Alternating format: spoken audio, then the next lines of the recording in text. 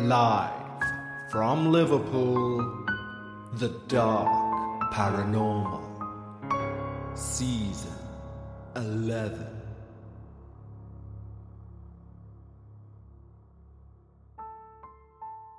Hi everyone, and welcome back to The Dark Paranormal, Season 11, Episode 4. Firstly, a huge thank you to everyone who reached out following last week's episode when we took a journey deep in the pines.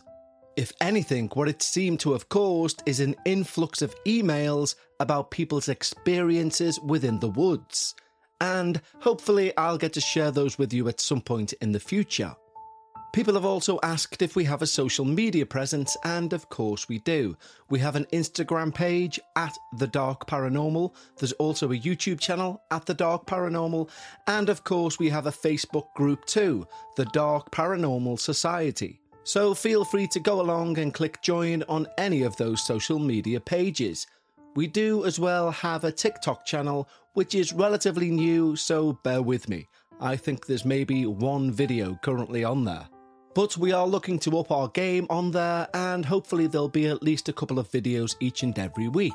But much more importantly than talking about anything social media is the question, what exactly will we be looking at today? Or more specifically, that statement should read, what paranormal questions will we be forced to face today? Well, to be quite frank, there's a lot. We ask ourselves the question, what started the activity in today's story? We ask ourselves, can spiritual entities become attached to an individual simply by the individual visiting that residence? And we also take a look at the theory that some families can have paranormal gifts flowing through their bloodline.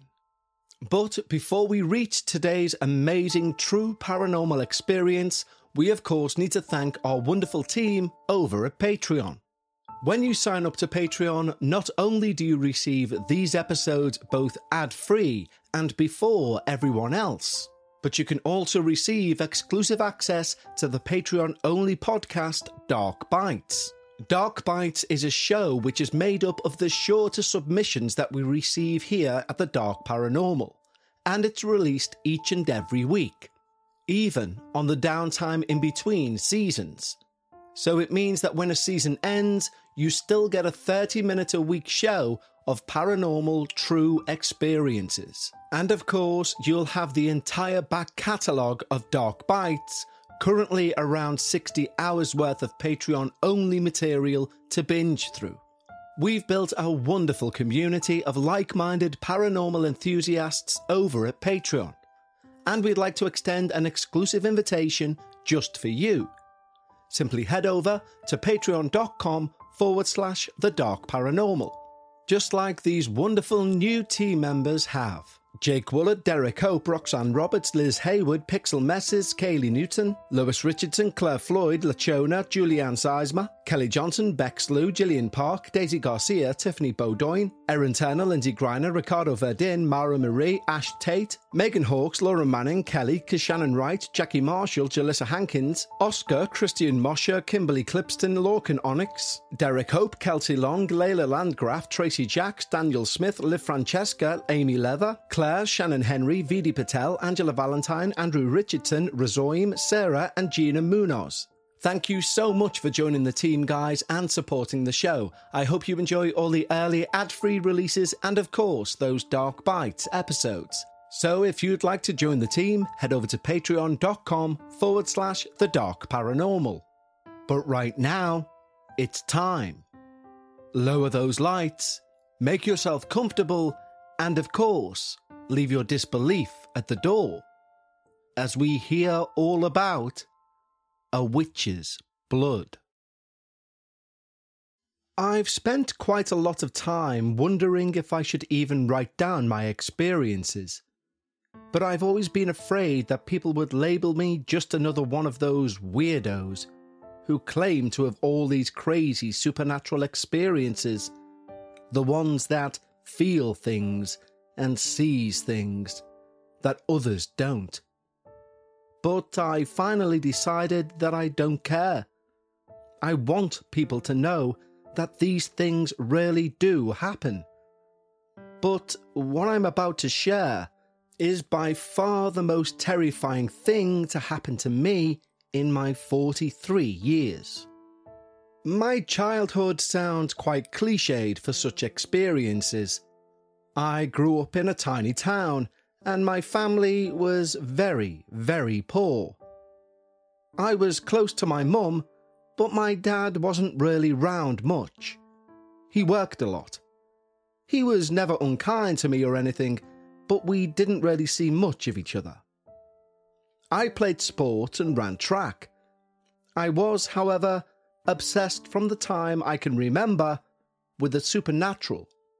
Even as a young child, I would check out books from the library about ghosts and spirits, vampires and werewolves, the occult, and witches. This was in direct contradiction to the fact that my father was an apostolic Pentecostal preacher, and the belief systems that came along with that were very strict and confining. I attended church constantly. I even taught Sunday school in my late teens. I assisted with the youth choir every Sunday, but I never really felt like it was real, like I was just going through the motions. To me, my mum seemed to be going through the motions of being a good preacher's wife, and behaving as she was supposed to, at least to the others. She played organ and accordion in church, and she sang like an angel. She was even requested by other churches to come and sing for them. But in the privacy of our own home and outside of church, well, she was a totally different person. She taught me all sorts of things that, at the time, I did not know weren't churchy. She talked to spirits. She dealt with ghosts. She read tarot cards. She would do cleansings and banishings. She made potions and tinctures. She was an amazing healer. And she could tell the future with a pendulum. She used dowsing rods. She knew things. She cleansed the house and used totems and chants to protect us. She would have premonitions and prophetic dreams that would usually come true. So she never cared when I brought all these weird monsters and occult books home. She even fed into my strange habit by renting the same kind of movies for me as well. She taught me all the things she knew, and I thought this was completely normal. This is what everyone did. And then in high school, I was hanging out with some girlfriends of mine, and we were talking about spirits and ghosts, and I told them I knew how to communicate with them, and began to show them how to get answers using pendulum dowsing. And boy, did they freak out. They told me what I was doing was witchcraft, and that I could summon demons and devils, and I was going to hell. And so was my mum. They absolutely did not think that the things my mum had taught me were cool at all, and I was suddenly even more of an outcast, a freak. They tolerated me being poor and my obsession with monsters and ghosts, but this was going too far, apparently. But to be honest, I never really fit in anywhere, so this wasn't new territory for me. They even said she must be a witch, and that she was probably possessed, or something similar. Of course, I knew my mum, and all the amazing things she could do, and I never felt afraid of her, so I didn't care. I loved all the weird things that she taught me, and I kept learning over the years. Now, in hindsight, there were other clues too. I remember going to a lady's house from our church to visit her because she'd been sick, and her husband asked my mum to heal her. But the lady began yelling, "No, Get that witch away from me. Go to hell, you witch. Loudly as she backed away into the house like my mum had the plague. I asked my mum about it then, and she just said, some people are just afraid of things they don't understand. I thought she was just being a good Christian woman and she was refraining from using the B word. But now I know that others knew my mum for what she was. Many times over my youth, when strange things would happen to me that scared me, hearing voices and seeing things, or telling her I was talking to people I could see and hear, but I knew weren't there, she would do rituals that would protect me from these things, that she said were trying to attach themselves to me, that they were negative energy and wanted me. She would ask me questions about the people I was seeing and tell me, as long as you're not afraid, you're not in danger. Allow yourself to feel and learn and trust your intuition.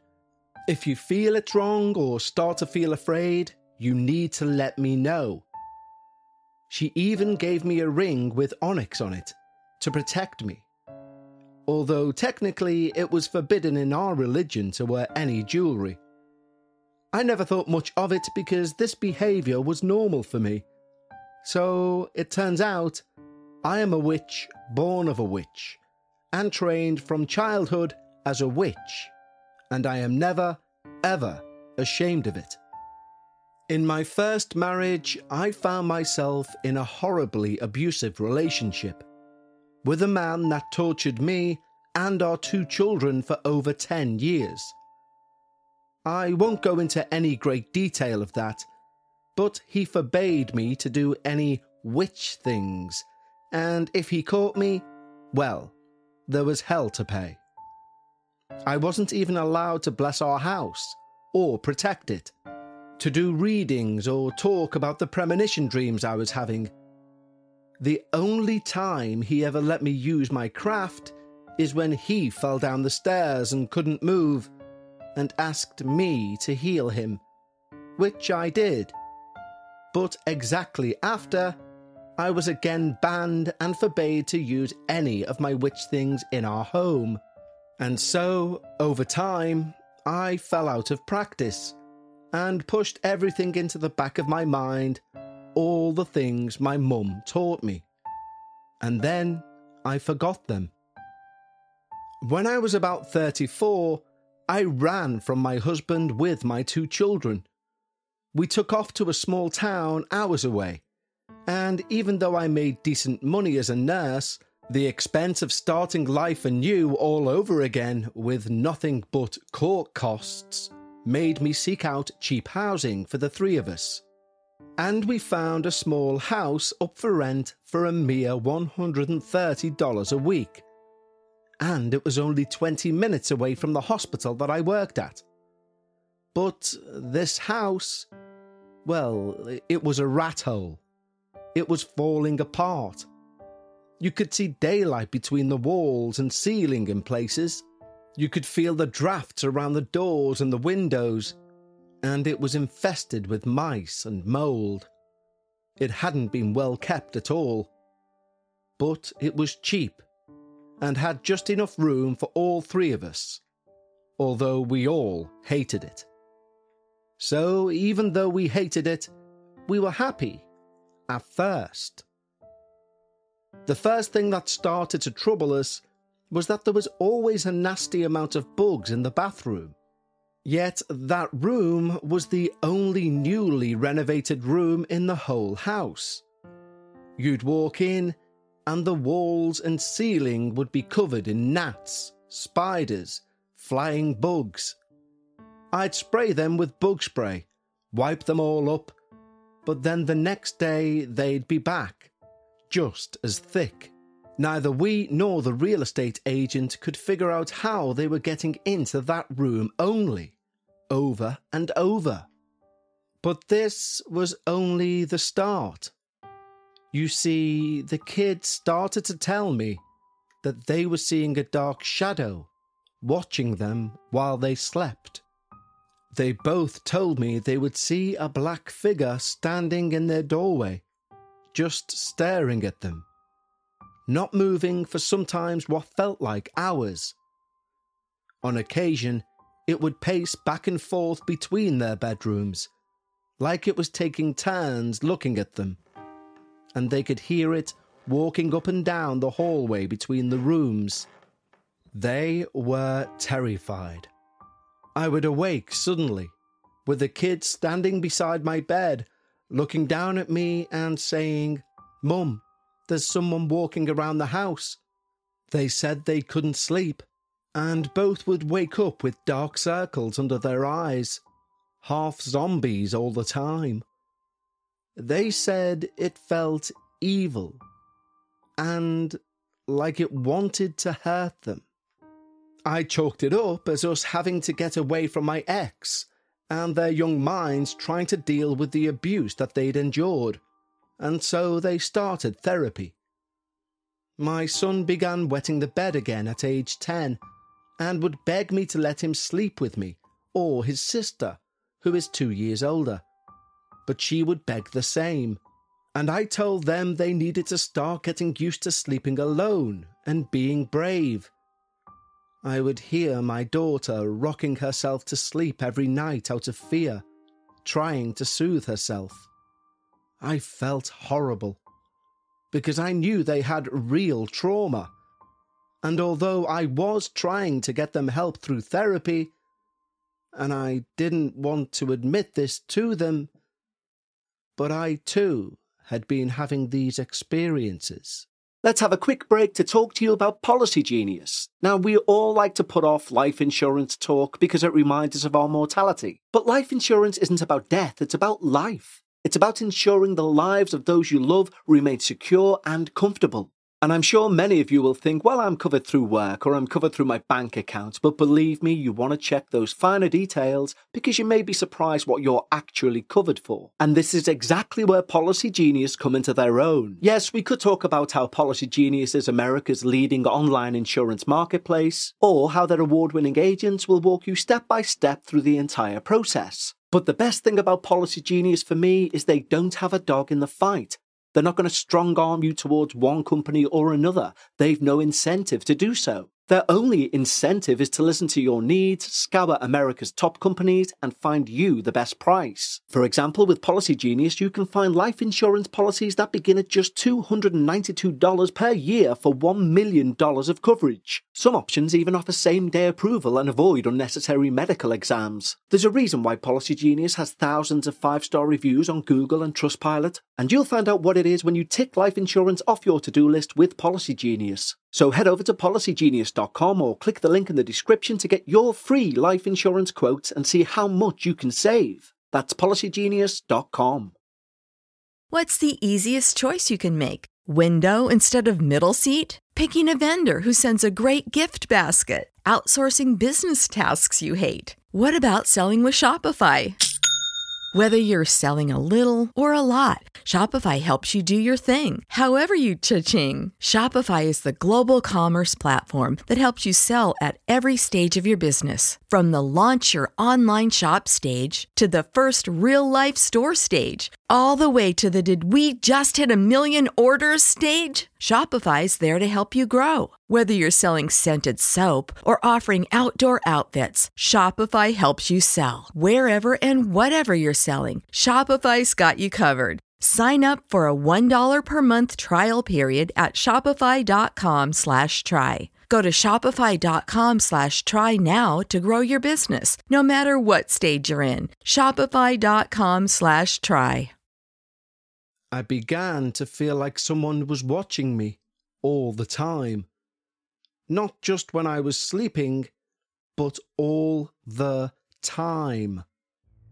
I was afraid to even shower when no one was home because I could hear something walking around the house, outside the bathroom, which would then bang on the door over and over until I opened it to find no one there. I was terrified to sleep.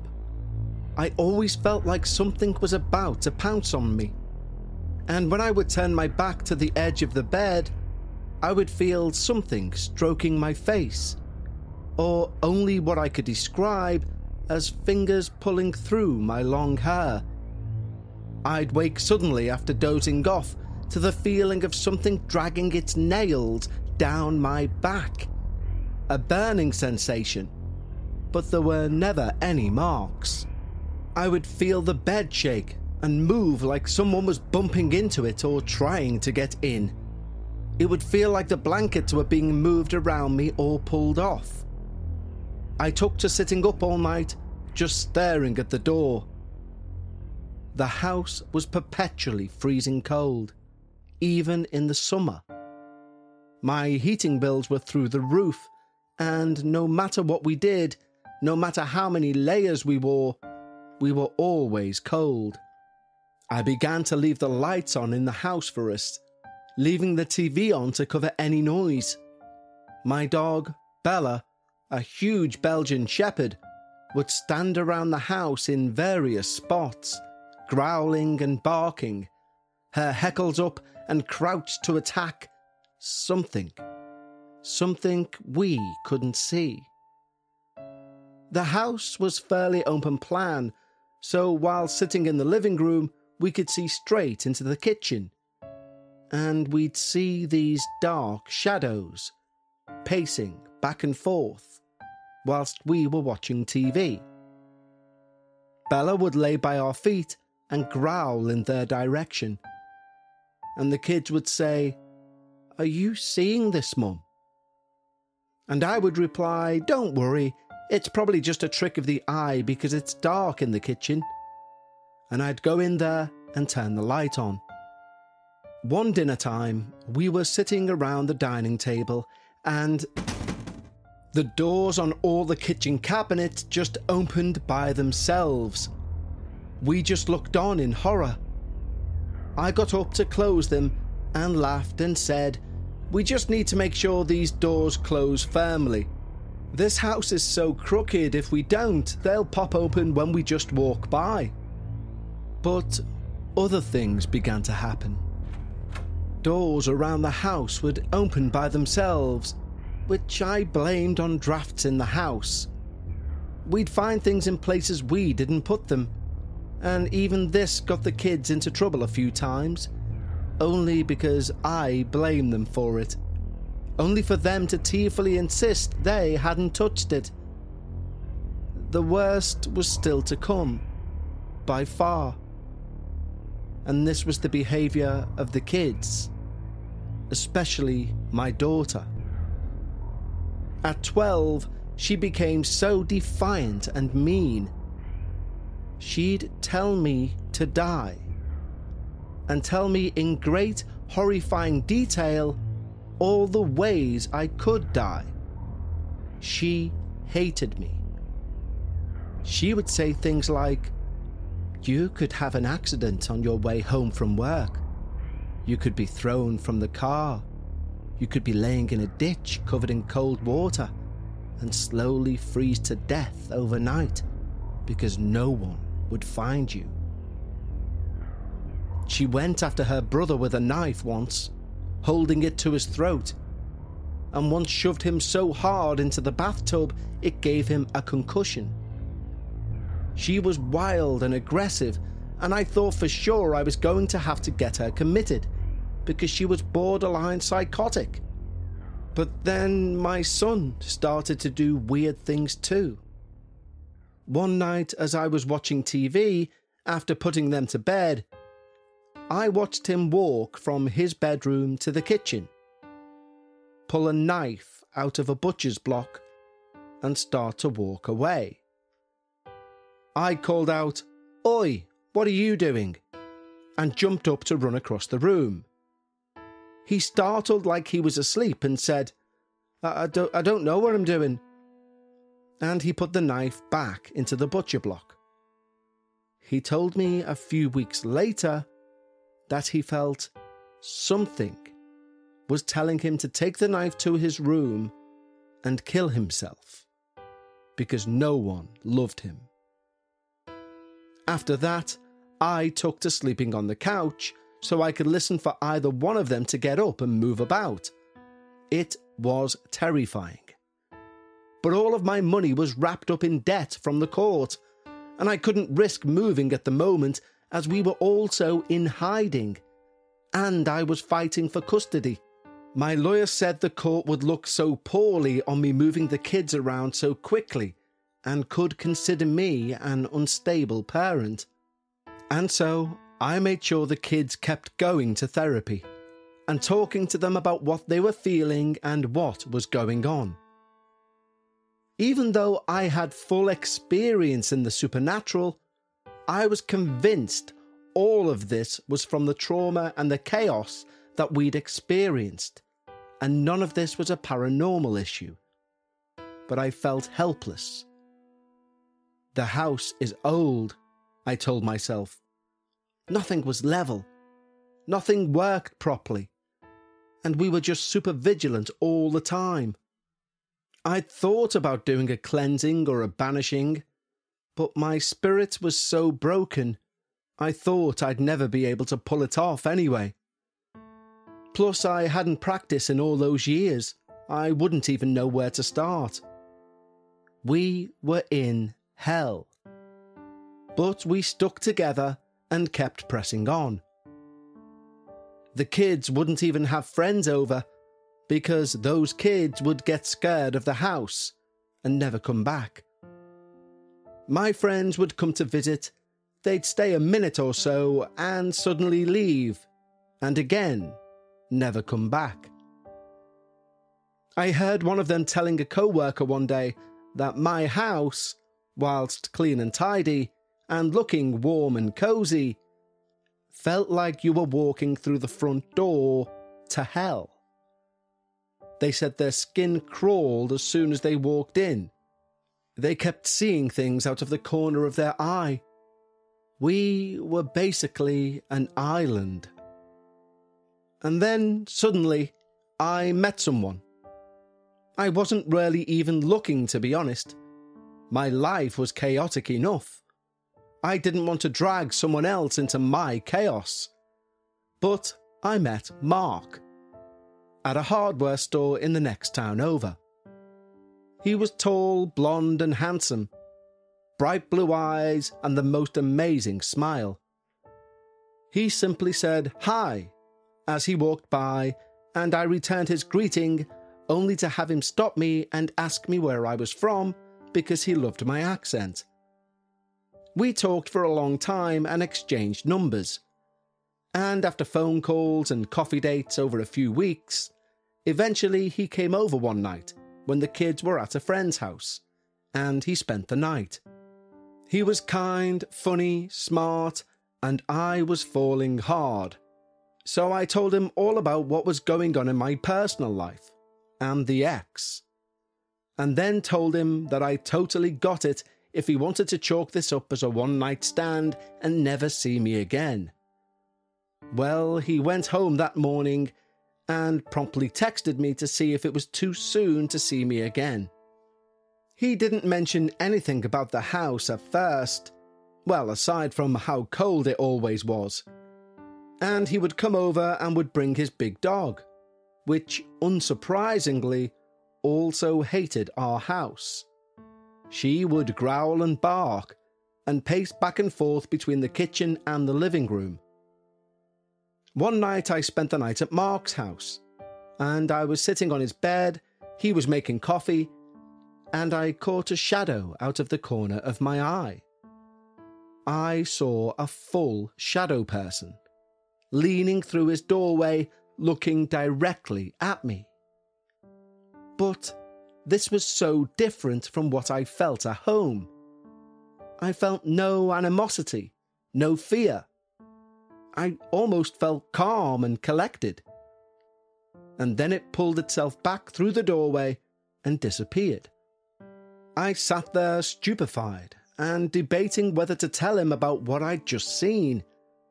But I'd promised myself never again would I hide a part of me from someone else. Nor would I push down any part of my personality or beliefs. So I said to him, "So, you might think I'm crazy, but I swear I've just saw a shadow leaning through the door and looking at me. He stared at me for a second and then ducked back into the hall.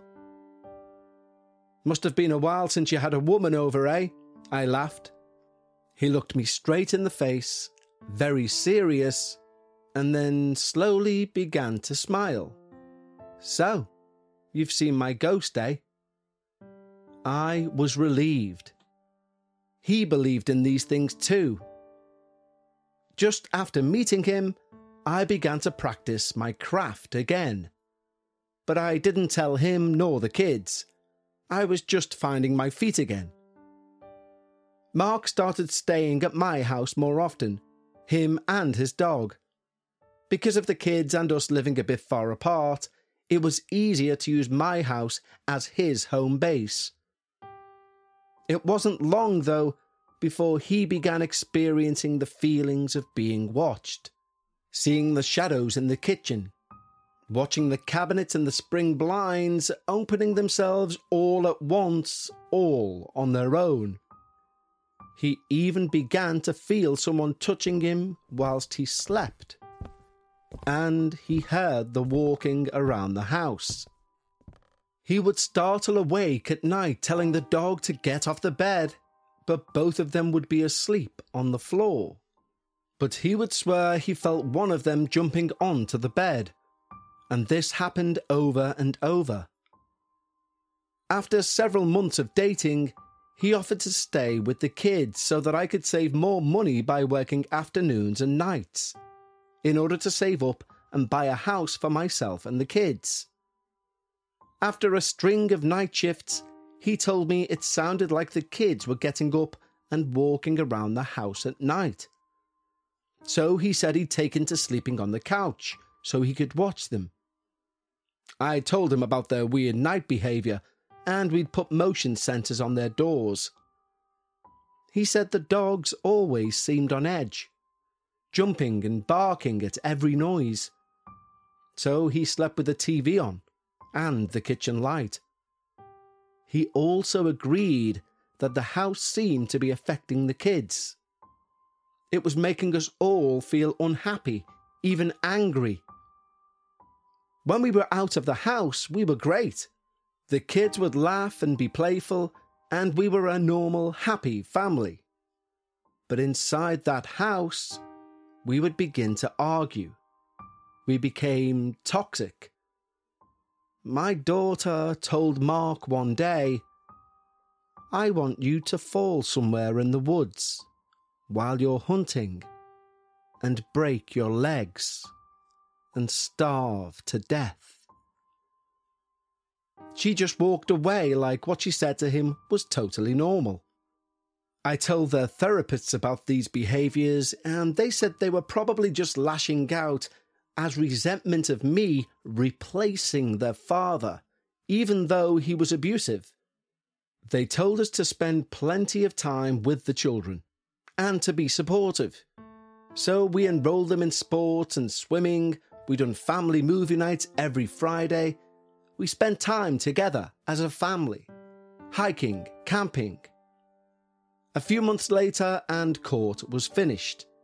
I had full custody of the kids, and now I had more money to start putting into savings.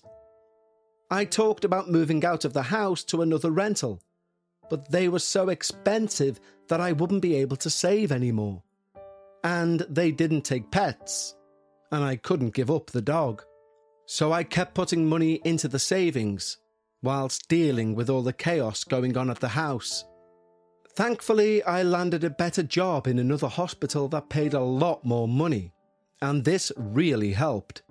And within 9 months, I had enough to put down a down payment, get a mortgage, and buy a lovely little house in another small country town, only about an hour away. I hadn't been this happy, well, ever.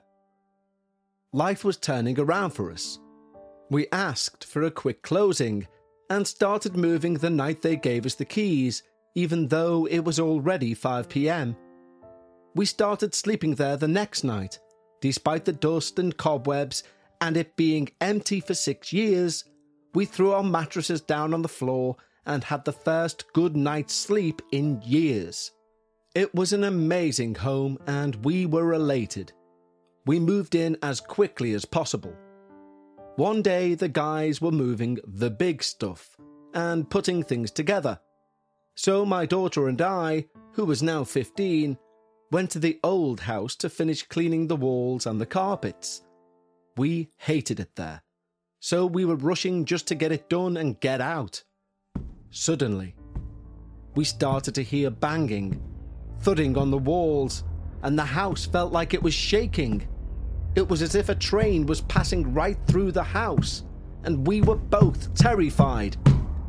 We suddenly heard only what I could describe as a roar or frustration rip through the house. My daughter yelled, "Mum!" from the other room where she was wiping the walls and came running into the room I was in. She was crying and shaking. I hugged her and I sent her out to the car. And my witch training finally kicked in. All the years of terror and horror, frustration and feeling weak reached boiling point. And finally, I felt strong enough to stand up to it without fear. I stood in the middle of the house, planted my feet and said, "Leave us alone. We're not afraid of you. You have no control over us now, and you're going to stay here and rot. You're bound to this house, and I command that you cannot come with us. You cannot follow us. I bind you here with the power of the witches in my blood. You are banished from our lives and will never come near us again. You cannot seek us out. You are bound to this place forever." I was yelling at the top of my lungs, and tears of joy and power were running down my face. I said a binding spell, left all the cleaning supplies we were using and left the house. Got in the car, started the engine, and never looked back. After moving into the new home, some things were immediately noticeable. No one was scared to be in their own rooms. No one felt like they were being watched. We all slept amazingly. It took time for my daughter to stop rocking herself, but eventually she did, and over time her episodes went away, until we were just dealing with typical teenage girl craziness. Life was good. She's 18 now, and she says she doesn't remember attacking her brother, or all the horrible things she said to us. Now, I'm not sure if that's true or not, but I hope it is. An interesting part of the story, which I didn't think about until years after moving, and it never crossed my mind that it could be the cause of all of this. You see, myself and a couple of friends decided to take a trip to a local asylum for a night ghost tour. This was only a couple of months after we moved into the rat home. My friend's daughter watched all of our kids, and we went to the asylum overnight, stayed there, interacted with the spirits via various activities, and an actual ghost hunt. Halfway through the night, I remember telling them that the back of my neck was burning, and that I felt like something was following me. But we laughed it off, saying it was just the ghost tour doing its job. On our way home, I was driving, but I kept catching glances of something sitting in the back seat, next to my friend Mike. He laughed and just kept saying that my imagination was running wild, so I dropped it. It was just a few days later that the activity got really crazy, like the blinds opening themselves all at once, and the cabinet doors flinging open. So, truth be told, I don't know if something was there when we moved in, or I brought something with me from that tour. Maybe even both. I just know it was something bad. Sometimes I look back on the old house and feel guilty. You see, I bound something to that place, so it couldn't follow us to our new home. But then I feel guilty that someone else has had to live there. We drive by the house often as it's on our way to the city, and it seems like people are moving in and out every few months. Mark and I both agreed that something was haunting that house, and it definitely wasn't good. Had we stayed there, I'm pretty sure one of us would have died, and the rest of us would have been miserable, and maybe even ended one of our own lives. We love our new house, and I practice as a witch fully now. The kids and Mark know about it and embrace it. And whilst we still see Mark's ghost in his house, and see transient spirits in mine from the work I do, we've never had a violent experience like we did at that old house. And now, we're never afraid.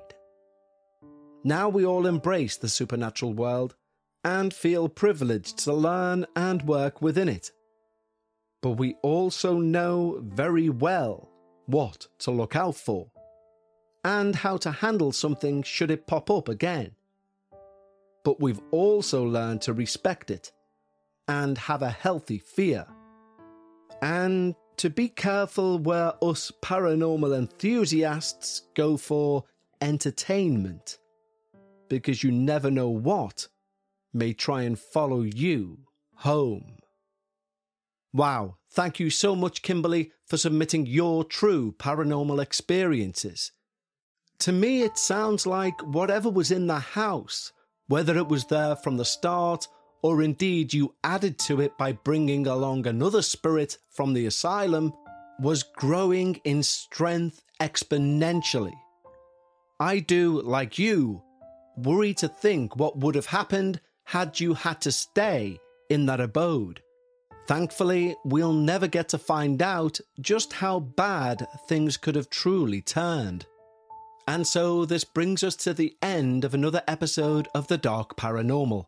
And I'd like to thank each and every one of you for choosing to spend your time with me here on your show. Next week, we'll be at episode 5. Already halfway through this season.